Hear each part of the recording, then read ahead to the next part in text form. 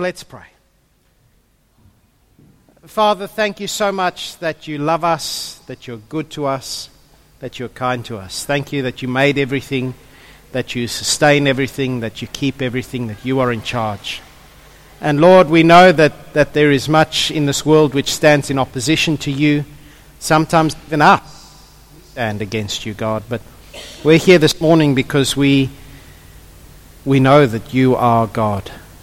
And we have raised our white flag and we have said, you be in charge. You're the only one who can run our lives, who can run this world, who can run the universe. You're God. And Father, please help us to hear this morning something of your truth. Lord, help us to take it in and to think about how we go about relating to this question of how science or scientism and your word stand together or apart, or how that fits. God, help us to be wise, to be gentle, to be thoughtful, but most of all, help us to be concerned for your honor, and your glory, and your reputation. Lord, help us. Help me to be wise in what I say. Lord Jesus, point us to you by your Spirit. Amen. If you've got your Bibles with me, just turn with me, if you would, to Genesis. Never saw that coming, did you? Genesis chapter 1, and we're just going to read very quickly through some of that. What we'll do is we'll skip a little bit of it because we read it a while ago, I think, at least some of it. And I hope you've read it all. If you haven't read it all, go back and read it. It's a good read. In the beginning, God created the heavens and the earth. The earth was formless and empty, and darkness covered the deep waters, and the Spirit of God was hovering over the surface of the waters. And then God said, "Let there be light," and there was light, and God saw that the light was good. He separated the light from the darkness. God called the light day, and the darkness night. And evening passed and morning came, marking the first day. God said, "Let there be a space between the waters." God called the space sky, and evening passed and morning came, marking the second day. Verse 9. God said, "Let the waters beneath the sky flow together into one place so that dry ground may appear." And that is what happened. God called the dry ground land and the waters seas, and God saw that it was good. And we read on what God does on that day. And evening passed, verse 13, and morning came, marking day 3. Then God said, "Let lights appear in the sky to separate the day from the nights. Let them be signs to mark the seasons, days, and years. Let these lights in the sky shine down on earth." And that is what happened. Verse 19, and evening passed and morning came, marking the 4th day. Then God said, "Let the waters swarm with fish and other life. Let the skies be filled with birds of every kind." So God created great sea creatures and every living thing that scurries and swarms in the water, and every sort of bird, each producing offspring of the same kind. And God saw that it was good. Verse 23, and evening passed and morning came, marking day 5. And God said, "Let the earth produce every sort of animal, each producing offspring of the same kind, livestock, small animals that scurry along the ground, wild animals." And that is what happened. Verse 25, and God saw that it was good.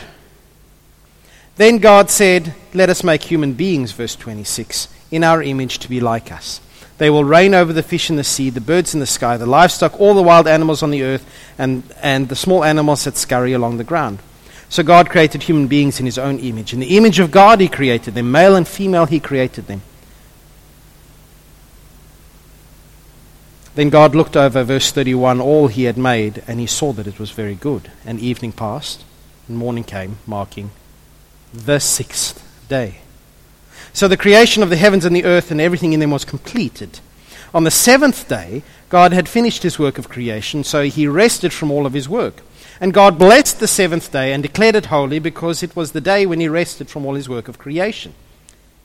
This is the account of the creation of the heavens and the earth. When the Lord God made the earth and the heavens, neither wild plants nor grains were growing on the earth, for the Lord God had not yet sent rain to water the earth, and there were no people to cultivate the soil. And we read on. Let's just stop right there. Has anyone here traced their family's history? Peter, Wayne, you've traced your family history. You went, visited some of the islands where your family came from. It's fascinating trying to see who your family is. Peter, you've done a bit of history tracking, haven't you? No, it's Phil. Right direction, wrong person. Phil, you've done a lot of family history. It's fascinating to figure out who it is, and it's a lot of hard work. If you want to know how difficult it is to find out who your antecedents are, have a chat to these guys, because it's not easy. It's writing letters, it's doing all sorts of discovery and figuring things out and reading old newspapers and old police reports, probably in both of your cases. And they're Australian, it must be so.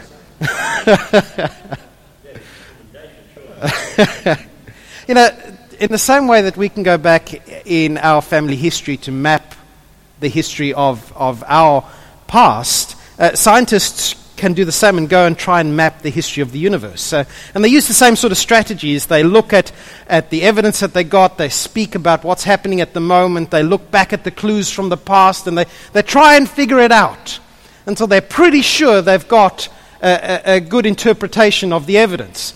Just like what these guys have done. And we think that we've followed the clues back to something like 13.8 billion years ago, just after it all got started. And the more we learn about the history of the universe, the more incredible it is that it exists and that we exist. There's something like 15 different constants, things you have to put, exact numbers you have to put in the mathematical equations to make them work. And if they are slightly different, everything falls over in a heap. Just one little example. They reckon that there was a time when there were nothing but quarks and antiquarks. And it sounds cool, doesn't it? Quarks and antiquarks. Quarks are the things that make up stuff. But when there was nothing but quarks and antiquarks, so when you get a quark and an antiquark, a plus minus, what do when you put them together? They cancel out. And the scientists reckon that there was a time when there was only quarks and antiquarks, and they were cancelling each other out, but for every billion antiquarks, there was 1,000,000,001 quarks. We are 1 in 1,000,000,000. Isn't that amazing? That God, beg your pardon? Exactly. Isn't God amazing? Isn't God amazing that He is able to make us out of 1 in 1,000,000,000 and to make the billionth to make us come from? That is incredible. And these other constants that we look back, these scientific theories, we look at that and we go, it is impossible for that to just be an accident. The probabilities are so high that if you believe that, you should be a millionaire over 100 times. You should buy every lottery ticket because you're obviously very stupid. Well, you're not. You're obviously just deluded. You know, there are people out there who say that you cannot be a Christian, you can't even believe in God, and believe all this stuff about how incredibly this universe is made. You can either follow Jesus or you can accept science. 1961, I put this in the newsletter, a guy called Rudolf Bultmann. He's got some interesting ideas. He's a theologian. He just doesn't believe Jesus is God. But listen to what he says. It is impossible to use the electric light and the wireless and to avail ourselves of modern medical and surgical discoveries and at the same time believe in the New Testament world of spirits and miracles. So let's switch off the lights, turn off the microphone, because apparently we're not allowed to do both that and follow Jesus. You know, there are people out there who say that the only stuff that exists is stuff. That matter is all that ever was and ever will be. It's a very good question. Where did the matter come from? They might answer it doesn't matter. We say, I think it does. people who say stuff just happens to exist, and that we exist as a fluke of nature. Others, like us Christians, and there are other religious people who say the same thing. I think we've got an edge on them. We follow Jesus, who has proven himself to be God. We say that there is a mind behind the universe, that there is someone who created it. And we accept science. We're quite happy to use the electric light bulb. We're quite happy to use the wireless, which I think means the radio. I know it means the radio. We accept science. But we also accept that it is limited in its scope in dealing only with the stuff that God has made. It has its limits, mainly because it can only investigate that which it can see or theorize. As Christians, we believe that God has revealed himself through his word. He has told us about himself and what he has done. So I think what we need to do is let's read from the Bible together. Are we keen to do that? I'm going to throw it up on the screen. Wayne, can I do this? Because I'm going to read it off here because I'm jumping all over the place. 1 Chronicles chapter 16 verse 30. Let all the earth tremble before him, before God. The world stands firm and cannot be shaken. Psalm 93 verse 1. The Lord is king, he is robed in majesty. Indeed, the Lord is robed in majesty, armed with strength. The world stands firm and cannot be shaken. 1 Samuel chapter 2 verse 8. He raises the poor from the dust and he lifts the needy from the ash heap. He seats them with princes, makes them inherit a throne of honor.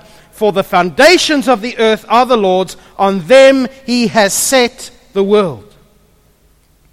How about Ecclesiastes chapter 1 verse 5? The sun rises and the sun sets and it hurries back to where it rises. Brothers and sisters, obviously the Bible teaches that the earth is firm and fixed and everything moves around us.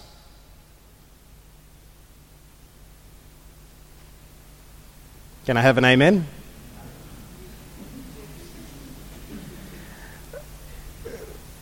We're pretty sure that the earth moves. And pretty sure I've yet to see a satellite photo with a bunch of pillars holding it up. You know, back in the 4th century, and let me just, before I really get started in this, let me just say, this is going to be an interesting sermon, slightly different approach to sermon, and also say if you want to get more details, read John Lennox. He's brilliant on this stuff. I've taken a lot of...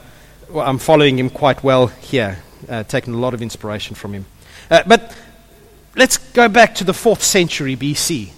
A Greek bloke called Aristotle, brilliant scientist, a little bit confused. He did some amazing studies. He said the earth is a globe. The earth is round. So he got that bit right. He also said the earth was eternal, which he got a little bit wrong. But he also figured out that the earth stands at the center of the universe and that the sun and the moon and the stars move around the earth. Because it's quite obvious, if you stand on the earth, everything moves around you. You're like, duh. He figured that out. He wrote it down, 4th century BC. He wasn't a Christian, but there was a bloke called Thomas Aquinas, a little bit later, famous church father, 1225 to 1274 is when he lived, so 13th century AD this time.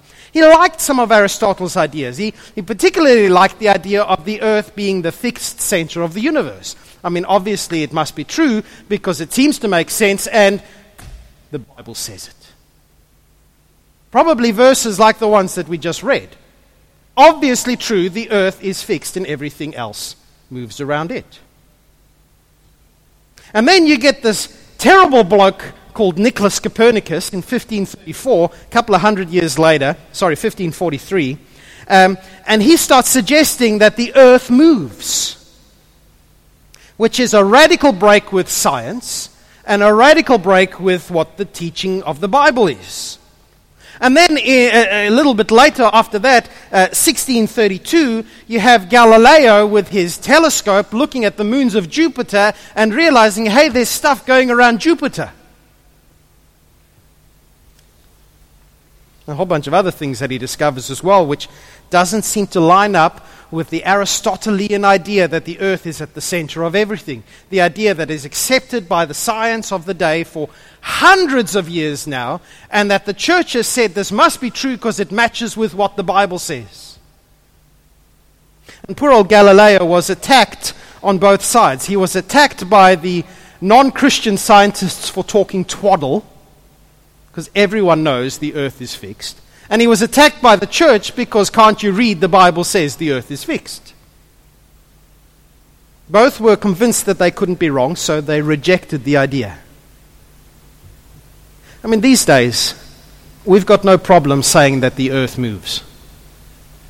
The earth moves around the sun.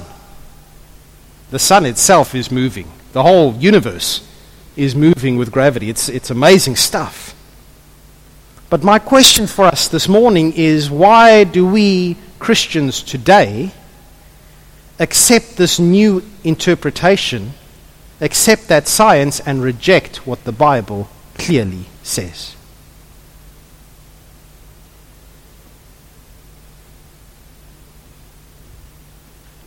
"1,800 years, or at least 15 of thinking that way, and at least 1,000 years of the church saying this is the truth.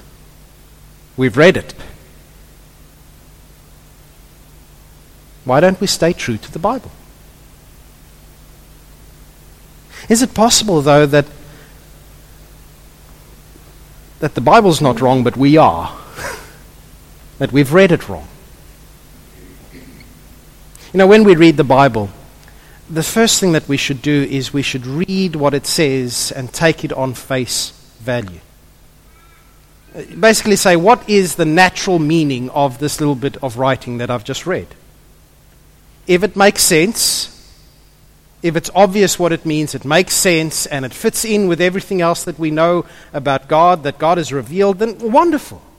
I mean, things like Jesus' life, death, resurrection are clearly meant to be taken on face value. They're just real. They're meant to be taken as real. And we know this because of what John says. 1 John chapter 1, John says, that which was from the beginning, which we have heard, which we have seen with our eyes, which we have looked at and our hands have touched, this we proclaim concerning the word of life. The life appeared, we have seen it, and we testify to it, and we proclaim to you the eternal life which was with the Father and has appeared to us. John's basically saying, guys, just take me literally on this, please. You don't have to try and figure out what I'm saying here. It's kind of obvious. Jesus came, life came, we saw, we touched, we were there. It really happened. And that's the first step. When we read a text, we should look at it and say, what is the obvious first meaning? We should also be asking, well, what would the first people who read it have thought about it? Because it wasn't written firstly to us, it was written to them. And it had to make sense to them because it was God's inspired word to them. Just as an aside, this is one of the reasons I'm always wary of people who read Revelation in such a way that it would have made absolutely no sense to people 1,000 years ago or 2,000 years ago. It was written to them as much as to us. So that's the first rule. The first rule is, what does it obviously seem to say? The second rule when we read the Bible is, what did the people who first read it, what would they have understood it to mean? They've got a particular culture, and culture affects how we interpret meaning. Imagine you walking through a shopping center and you overhear a little bit of conversation. And there's a woman saying, yes, of course, there are bars across all of the windows. And you walk past, and you might go, oh, that's so sad. They must be talking about someone in prison. Or you could walk past going, oh, they're talking about a house in South Africa. Context, cultural context changes the meaning entirely. You've got the other problem that words can mean more than one thing. In fact, we see this in Genesis chapter 1, where in Hebrew, the word earth, where am I? I've got it there. The word earth is used to say both, the earth and the dry ground. It's the same word, but it means two different things. And there are also times when taking what the Bible says on face value is obviously wrong. Let me give you an example here. John 10, verse 9. This is Jesus speaking about being the good shepherd. He says, "Yes, I am the gate. Those who come in through me will be saved. They will come and go freely and will find good pastures." Jesus is not a gate in a literal sense of the word. If you wanted to read literally, you'd go, "I don't understand how this works, but I believe it. The Bible says it, I believe it. That concludes it. I'm done." I have no idea how that works. How is he a gate? Obviously, it's a metaphor. Jesus isn't a literal gate, but his point is that those who come in through him are saved. He is the doorway to life. That it tells us something real about who Jesus is. Or have a look at the slightly longer example. John chapter 6, verse 48. Jesus has fed the crowd. He's done an amazing miracle. He's speaking to them. He says, "Yes, I am the bread of life." Again, literally, he's not actually a loaf of bread. We know this. We know how to read. Your ancestors ate manna in the wilderness, but they all died. Anyone who eats the bread from heaven, however, will never die. I am the living bread that came down from heaven. Anyone who eats this bread will live forever, and this bread which I will offer the world, so the world may live, is my flesh. Listen to this. Then all the people began arguing with each other about what he meant. "How can this man give us his flesh to eat?" they asked. "I am the bread." How does that work? Jesus, you're talking nonsense. We're not going to eat you. What? Huh? You see, the problem with the crowd here is they're looking at the words of Jesus and just going surface level, face value. Jesus says we must eat his flesh to live. Therefore, he must be saying we must eat his body. That doesn't make sense. Huh? Hopefully, we look at that today and we go, obviously, Jesus isn't literally saying, "Take a chunk out of me." Jesus is saying something bigger, something deeper. He's saying we need his life in order for us to live. Is this kind of obvious? You guys got it? This bit of feedback? Obvious? You understand what I'm getting at here. Some things you take on face value. Some things are definitely not meant to be taken on face value. They're metaphors. They've got a deepness and a richness to them. Sometimes words can mean more than one thing. Culture, context, all these things matter when we read the Bible. So let's get back to our question. Does science beat the Bible? How do we decide if something is meant to be taken at face value or not? Well, I think a useful tool for us is to say, if it doesn't make sense with the rest of what God has said, if the face value doesn't make sense with the rest of what God has said and revealed, go to the next level. Have a look at Romans with me. Romans chapter 1, verse 19 to 20.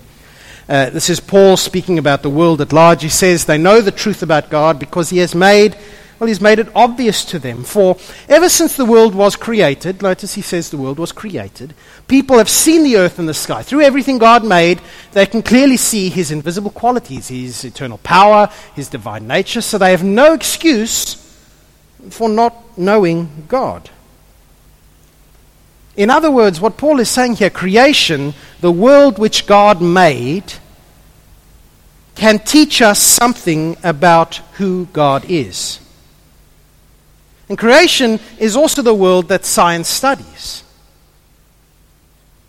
Now, creation cannot tell us about God in the clear, detailed way of the Bible, because in the Bible, God specially shows himself to us. God speaks clearly.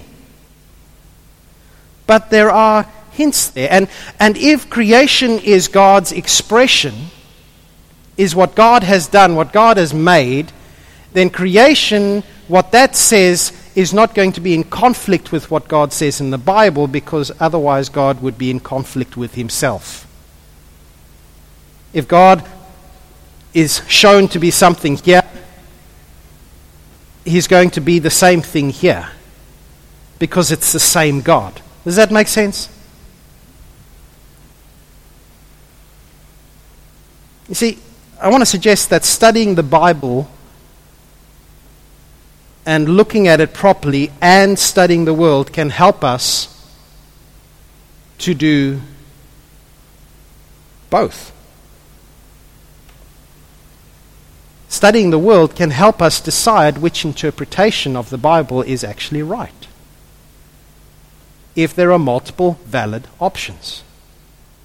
I mean, we could insist, against all the evidence, that the earth stands still, that it cannot be shaken, that the sun rises and the sun sets and we are the fixed center of the universe. We've read those verses, we can look at it, we can say this is how it is.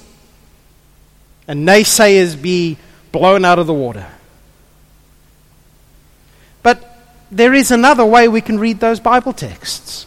We can look at them and say, wow, maybe they're not actually meant to be taken on face value. Maybe we're meant to look at them and say that they are speaking about the incredible stability and order that God has built into his creation.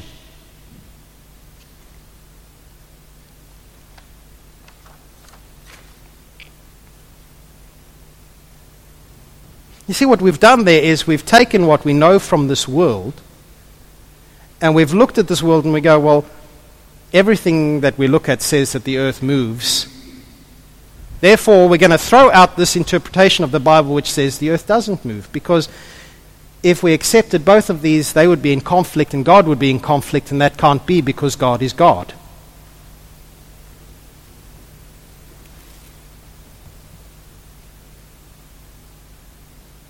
So what about creation? Let's get back to Genesis.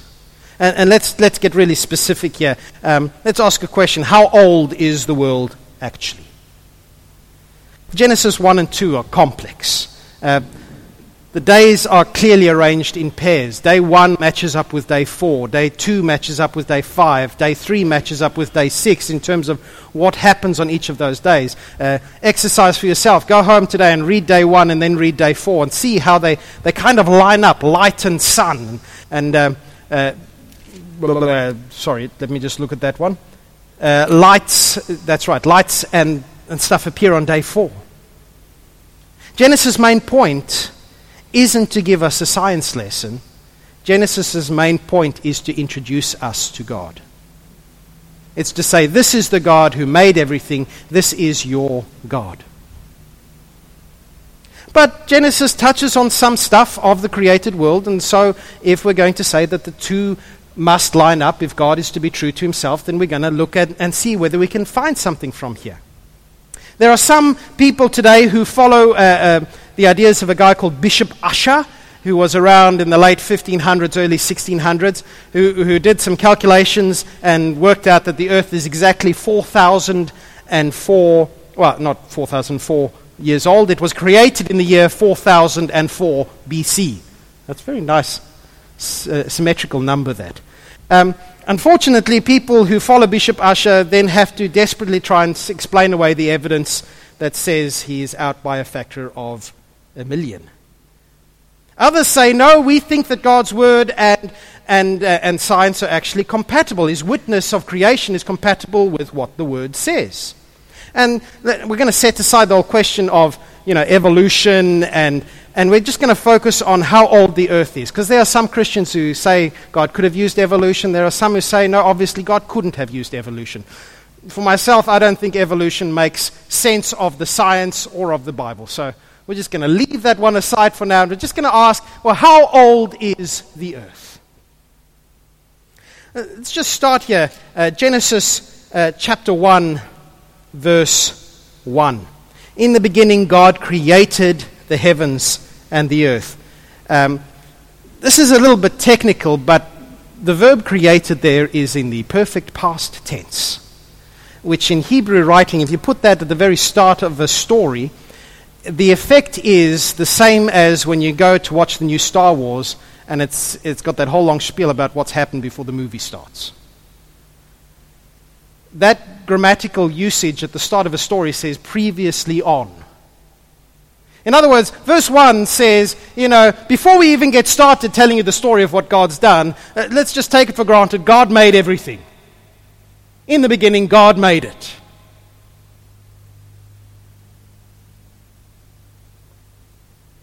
Let's also notice that each day, apart from the Sabbath day, follows the same pattern. And God said, la la la la la la la la, evening and morning, day 1, 2, 3, 4. And this pattern starts in verse 3, not in verse 1, which implies that creation started before day 1.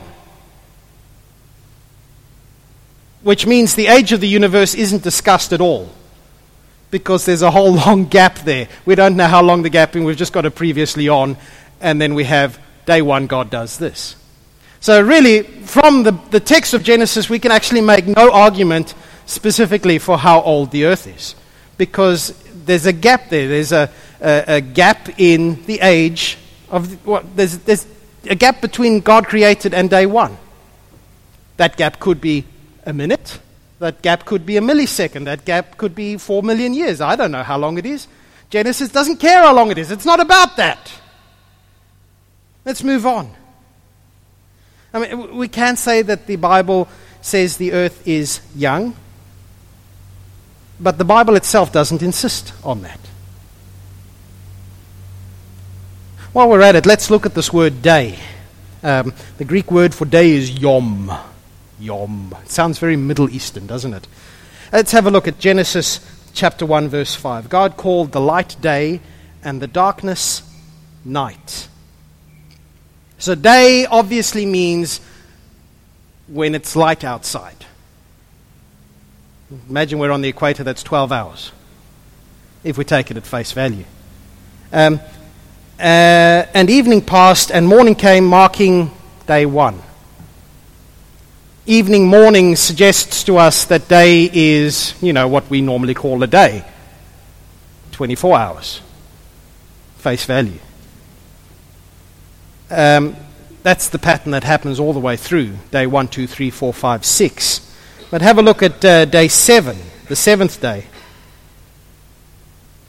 On the 7th day, God had finished his work of creation, so he rested from all his work. And God blessed the 7th day and declared it holy, because it was the day when he rested from all of his work of creation. You know what's interesting about day 7? We don't get the and there was morning and there was evening the 7th day. It's left open-ended.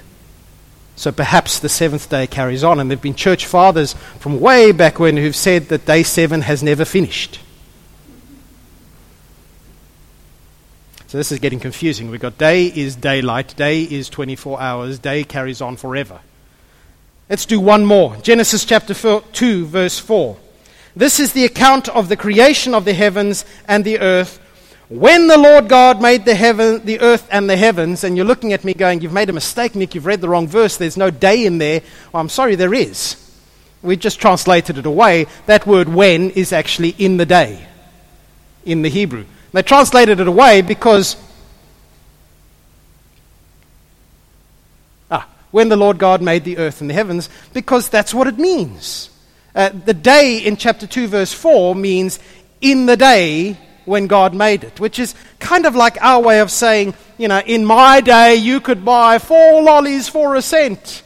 It's that kind of usage of So now we're really confused. We've got 3-4 different ways that we can read what day means. Day is, daylight. Day is a day. Day is, going on forever. It's got no limit to it. Or day is like, back then. Confused yet? Good. Make it even more confusing. Our English Bibles, when they translate things, they make it make sense in English, but they also hide some stuff for us. If you look at days 1, 2, 3, 4, 5, you'll see the pattern is, and God said, and there was evening, and there was morning, the first day, the second day, the third day. That's actually not what it says in the original languages. It says, God said, blah, blah, blah, blah, blah, day 1. And God said, blah, blah, blah, blah, blah, day 2. And God said, blah, blah, blah, blah, blah, day 3. And God said, blah, blah, blah, blah, blah, day 4. And God said, blah, blah, blah, blah, day 5. And God said, blah, blah, blah, blah, blah, the 6th day. Day 1 through 5 don't have the word the in them.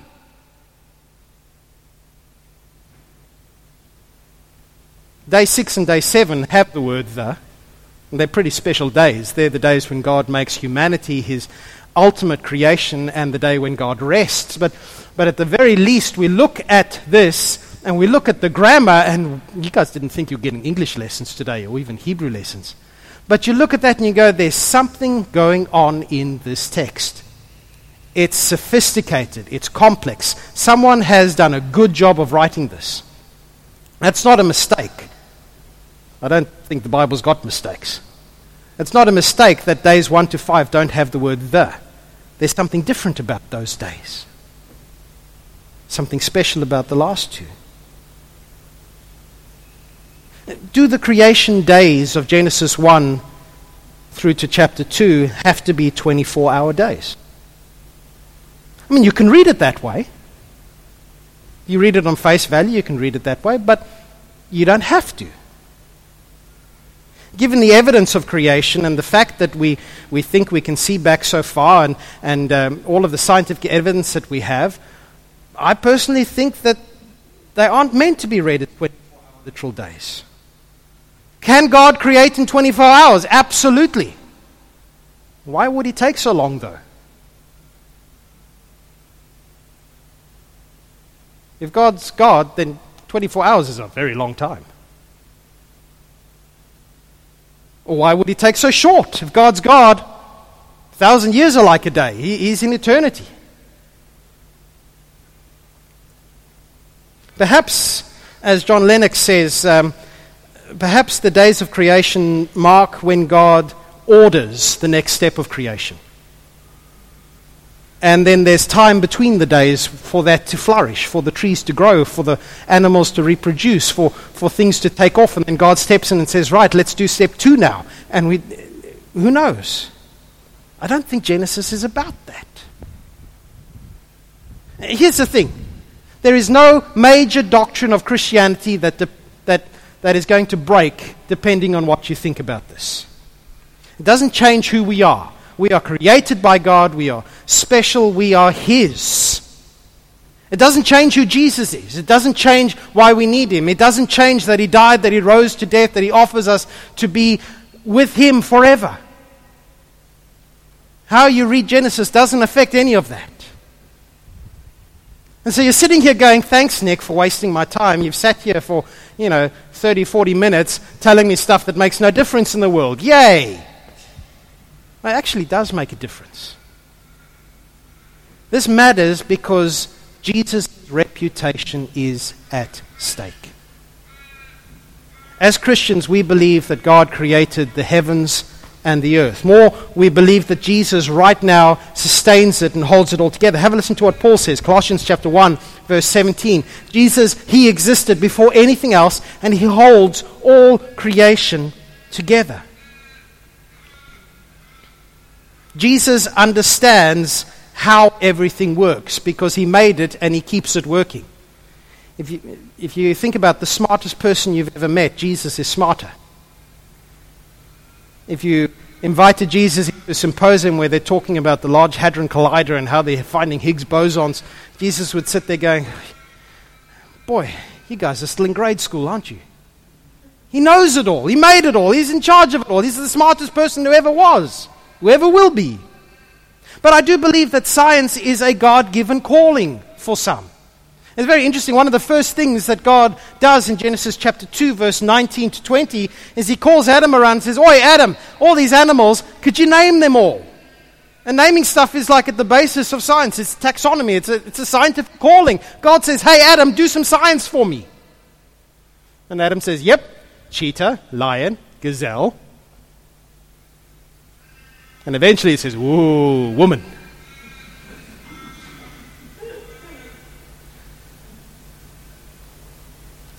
But think about it this way. Augustine, church father from about the 400s, He personally believed God created in an instant, and Genesis is just God's explaining why and how and that sort of stuff. He wrote an article or a book called On the Literal Meaning of Genesis. Listen to what he says. Usually, even a non-Christian knows something about the earth. Remember, this is written 400 AD. Usually, even a non-Christian knows something about the earth and the heavens.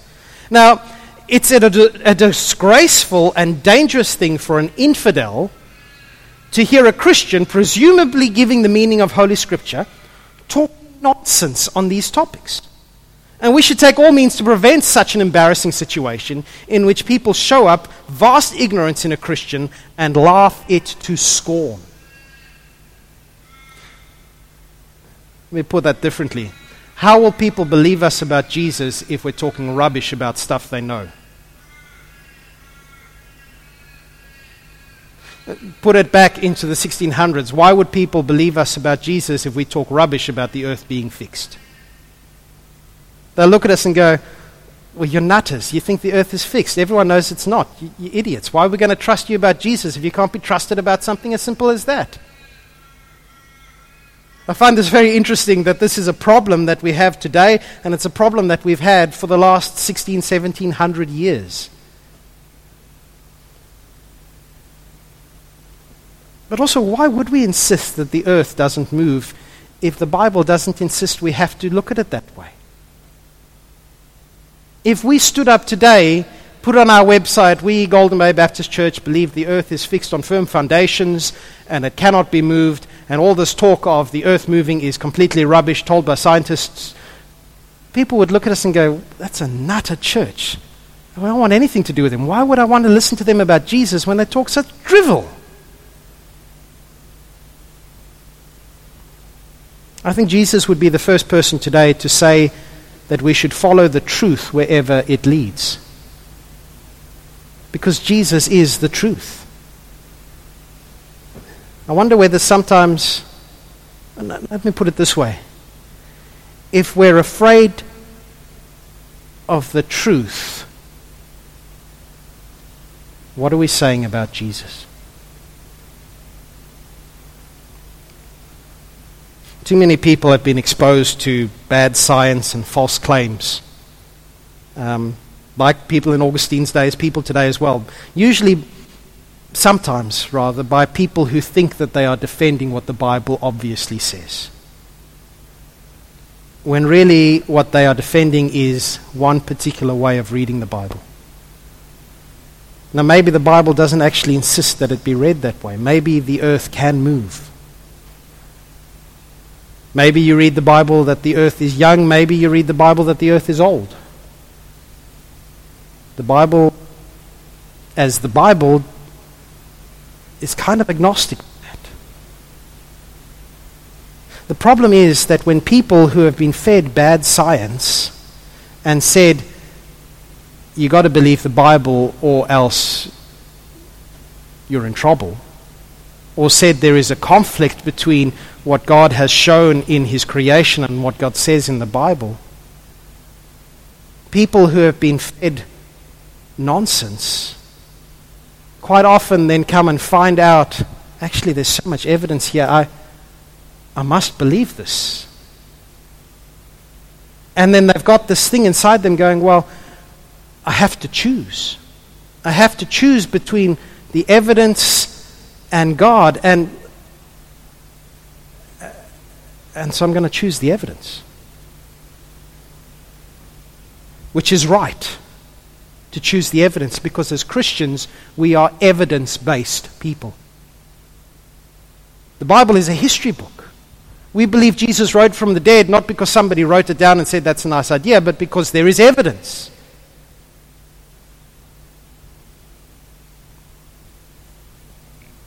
We are called to follow the one who is the truth. I am the way, I am the truth, I am the life, said Jesus. And if He is the truth, He is the truth of everything. As Christians, we have a duty to follow the truth wherever it leads. We are disciples of the one who is true. And so, Is there a conflict between science and religion? Science and Christianity? No. There's no conflict. The one is made by God, the one is God speaking. If God did both, then they are in perfect union. Now, can people misinterpret science and say because of this there can be no God? Of course they can. That's rubbish. Can people, on the other hand, in the church go, blah, blah, blah, I'm going to misinterpret this, therefore all the evidence is wrong? Sadly, they do. As Christians, we are called to walk the fine line of saying we look at the evidence and we look at what God has said, and the two line up.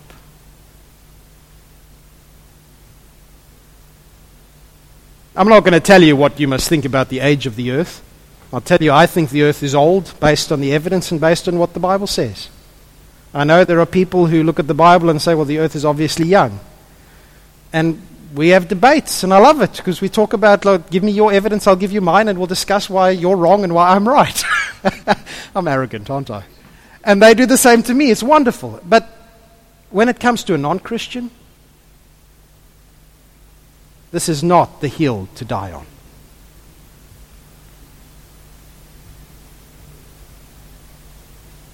I'd rather shut up and tell them about Jesus than be right. You see, this is about Jesus' reputation. And it saddens me that us Christians have a reputation of being anti-evidence. Rightly or wrongly, the world out there is bought into the lie that there is a conflict between science and Christianity, and that does damage to the name of Jesus. So brothers and sisters, I want to encourage you to read the Bible well. That's basically what the sermon has been about today. Read the Bible well. It's an English lesson. And I want to encourage you to read the world well as well. Look up the evidence.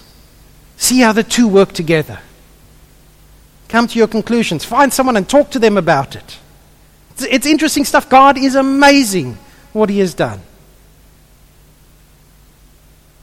But for goodness sake, let's not talk out of our hats and drive people away from Jesus. Mark.